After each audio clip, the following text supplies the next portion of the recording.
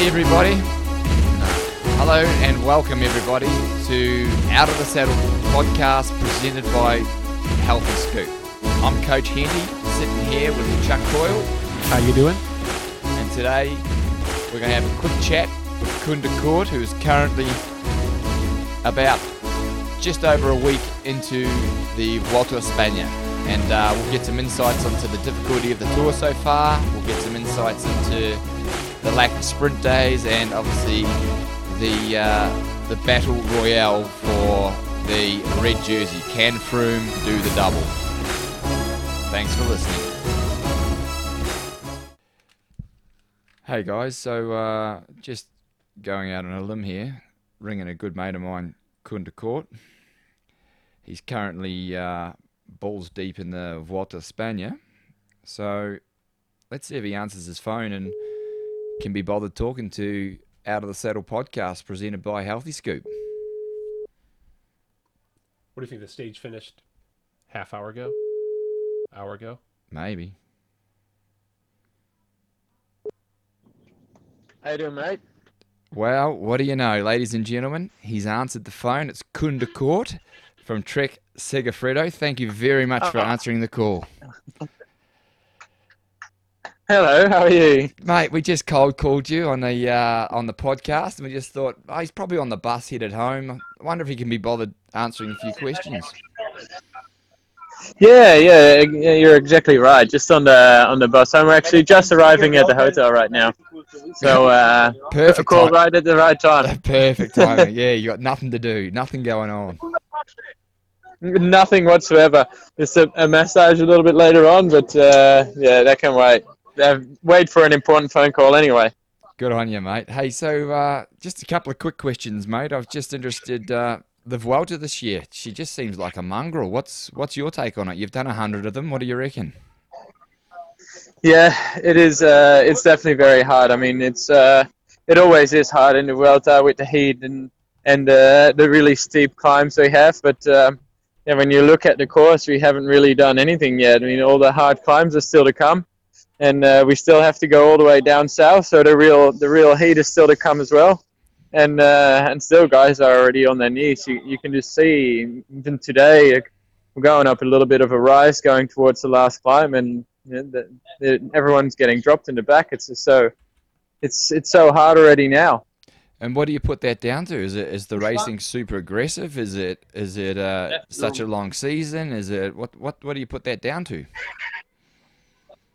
I think the level is definitely really, really high at the moment in this Vuelta. There's a lot of good climbers here, and all the big GC guys have a good team here. I guess it's really important now to get a good result for a lot of these guys in this race, and otherwise, it is definitely a long season, but I don't think it has a huge influence on it all now. It's just been full gas racing, and yesterday was the only day a breakaway went relatively easy, but it's also that Sky's not really letting any group go very far, and they really want to hang on to that lead. And yeah, they're just putting like, let everyone him to the go, sword, please really. let him go, please let him go, and they just do not let the break go. They just keep chasing it. Hate that.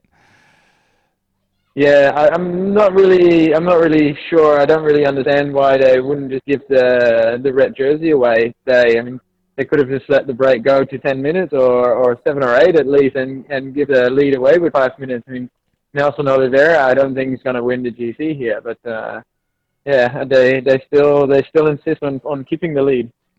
So one thing I noticed when I was doing the Grand Tours, 100 years ago, was I noticed that when the tours were really hard mountainously, there was never really many sprinters that would turn up to the race. So therefore, Gruppetto was actually a group of riders that were normally a group in front of the Gruppetto. So to make Gruppetto actually became a very, very difficult situation. Do you think that's what's happening at the moment?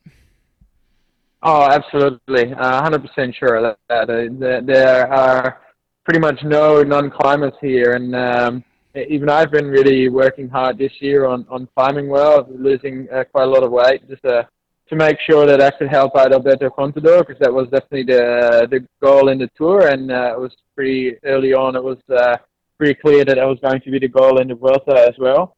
So yeah, I can definitely see there's a lot of guys that are having trouble staying in the Gruppetto, because the pace is just really high. Even if we have lots of time, I mean, no one's even been close to time cut here, I think, in the race at all. But yeah, guys are still just keeping riding their tempo, and for some of the sprinters, that's a really hard tempo to follow. Yes, that's true, and you know sometimes, you know, when they're a level above. I mean, I can just speak from personal experience. They just climb a level above me, so they're going easy is probably a good 20 or 30 watts more than I want to do comfortably. And even if we went that 20 or 30 watts less, we'd still be comfortably inside the time cut. But yeah, when you don't have a big group of sprinters and someone to control the bus, it just makes life so much difficult. Yeah, absolutely right. You're absolutely right. So have you got just moving on? You've done 8 days now, Yep, and correct. any personal ambitions during the tour? Well, it looks like Alberto is over his bad day he had in Andorra, and we thought there that maybe he was going to have to hunt stages, and that would open up some possibilities for me personally as well. But yeah, he shows now he's in really good shape, and it was just a freakishly bad day that day in Andorra that he lost 2.5 minutes on, and he insists on having me around him all the time for me to make sure the team works well together and That's ride because in the you've wind got for such a him. big ass, mate, and you cover so much wind, so he just loves hanging around your wheel. Yeah, exactly. That's exactly what he does. So yeah, I don't think I'm going to have a lot of chances to go in the breakaways, but no, he's really thankful, and you know, you see how the people love him here in Spain, and it's his last race, and I really enjoy working for him. So I have no problems with setting aside my own ambitions and making sure that he finishes on the podium in his last Grand Tour. That's the reason you've been so successful for so many years, is your selflessness and as a teammate. But do you find you know, I did it on occasion also as look after a GC rider when we had Jürgen Vandenbroek on the team, and I think being a sprinter, well, actually being a lead out man, you're very much more in tune as to what the rider behind you is doing. So you know to sit out +1 in the wind because you know that the guy on your wheel will then be sheltered. So I think, you know, okay, I'm not going to be there in the high mountains to help him, but leading into the mountains or over the smaller ones, you just have this unique ability to know how to guard a captain right until the final minutes, even if it means that you're pushing a lot more wind than you should. You just, because being a lead out man for so long, it's ingrained in your brain. Do you find that helps? Yeah, no, absolutely, and you know, I think he found it out really quickly in the tour. It's the first race we were doing together, and very quickly he said he wanted to just be behind me. But still, in the tour, I learned a lot because, you know, as you say, I've been a lead-out man, but it also means looking after sprinters. So pretty much always I've had a sprinter on my wheel, and even though I know that, you know, it's like having a trailer behind you going through the bunch. You need to make sure that there's space behind you for the guy following you. Yeah, actually, just for the listeners, Kuhn, just that's a really good point.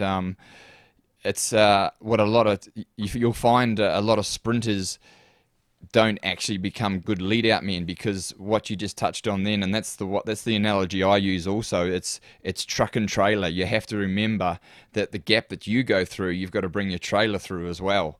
And it's if you keep that mentality, it's always, sometimes it's the long way around, because you got to take your trailer with you, and that's what makes a really good lead out man is that ability and that, you know, that consciousness that you've got the trailer on the back of you, aka the sprinter. Yeah, no, absolutely, and there's definitely still a difference between having a sprinter trailer or a skinny climber trailer behind you. And the gaps that I can go through have to be a lot bigger than when the sprinter's behind me. And Yeah, gotcha. also, accelerating out of corners, stuff like that. It's Yep. yeah, you got to hold back a whole lot more. I mean, my max power on the stages is so much lower than it normally is, So you're not just putting out because. you're not putting out that 2,000 watts anymore. You're just backing it down to 1,500. Yeah. Yeah, yeah, Just up yeah. to like 1800 nowadays. Yeah.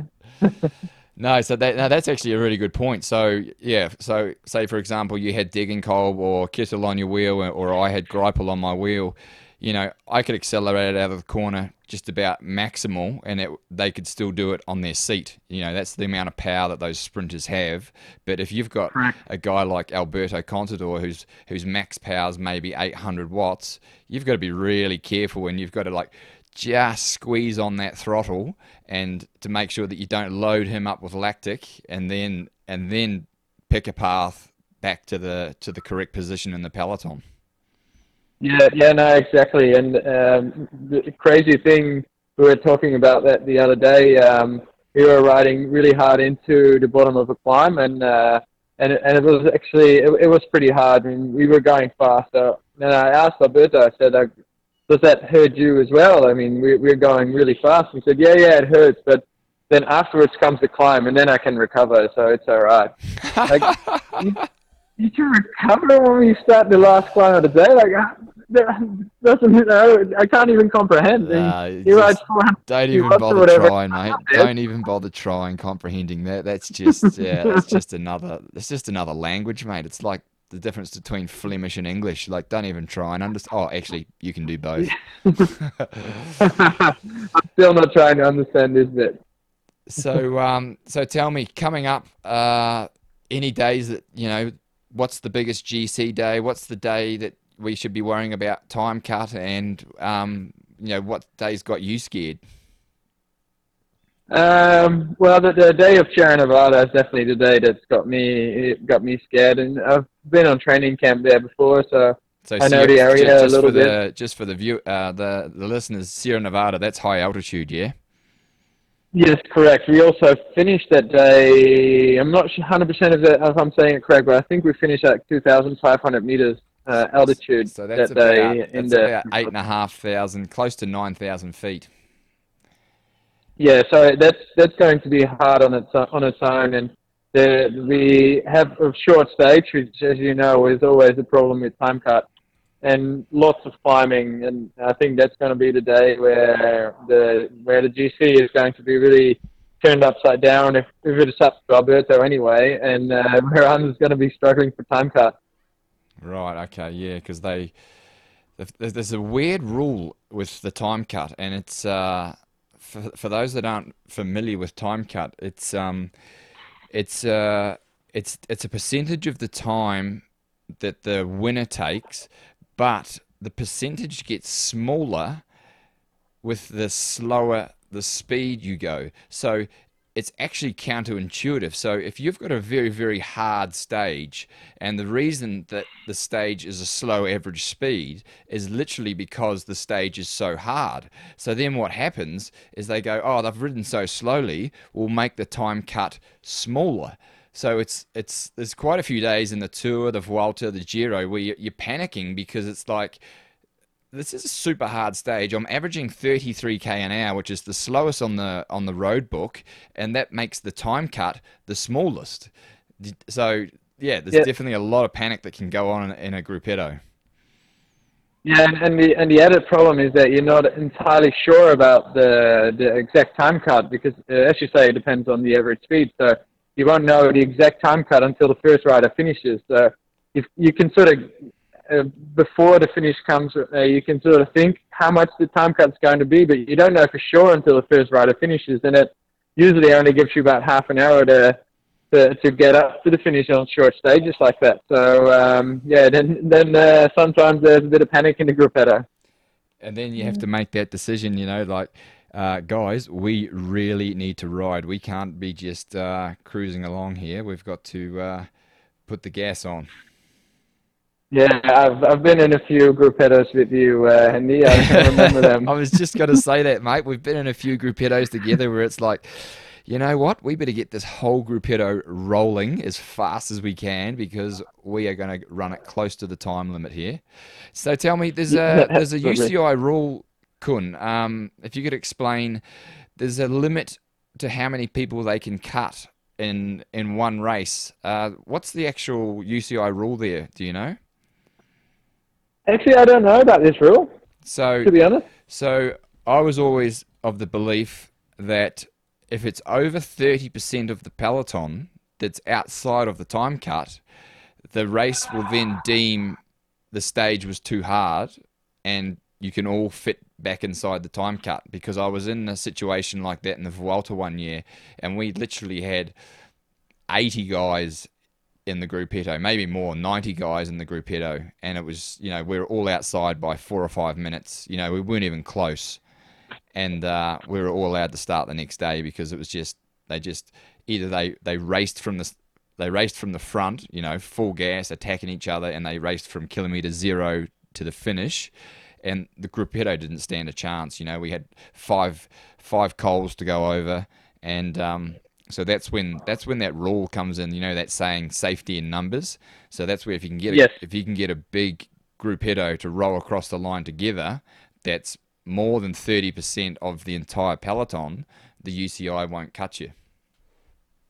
Yeah, that actually happened to me last year in the Vuelta as well, where straight in the beginning of the stage there was a big group of 30, I think, away, and we had a couple of GC guys in there, and then a group with Chris Froome, who was then leading the race, was chasing with another group of 30 riders, and they just kept racing, like team time trialing two groups of 30 riders together over all these mountains.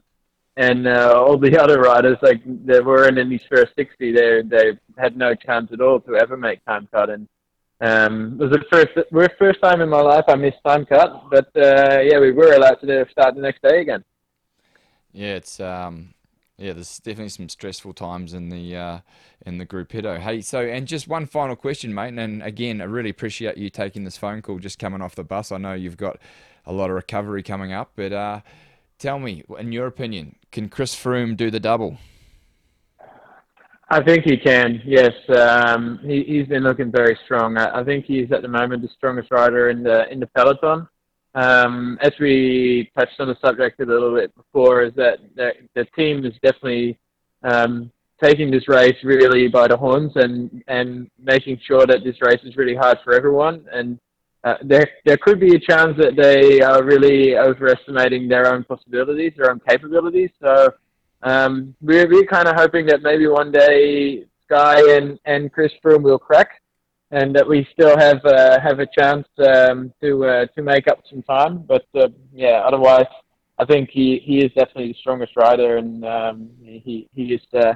He's so good that I can't really see him not winning the Vuelta, but we're going to try what we can to make sure that we get as close as possible.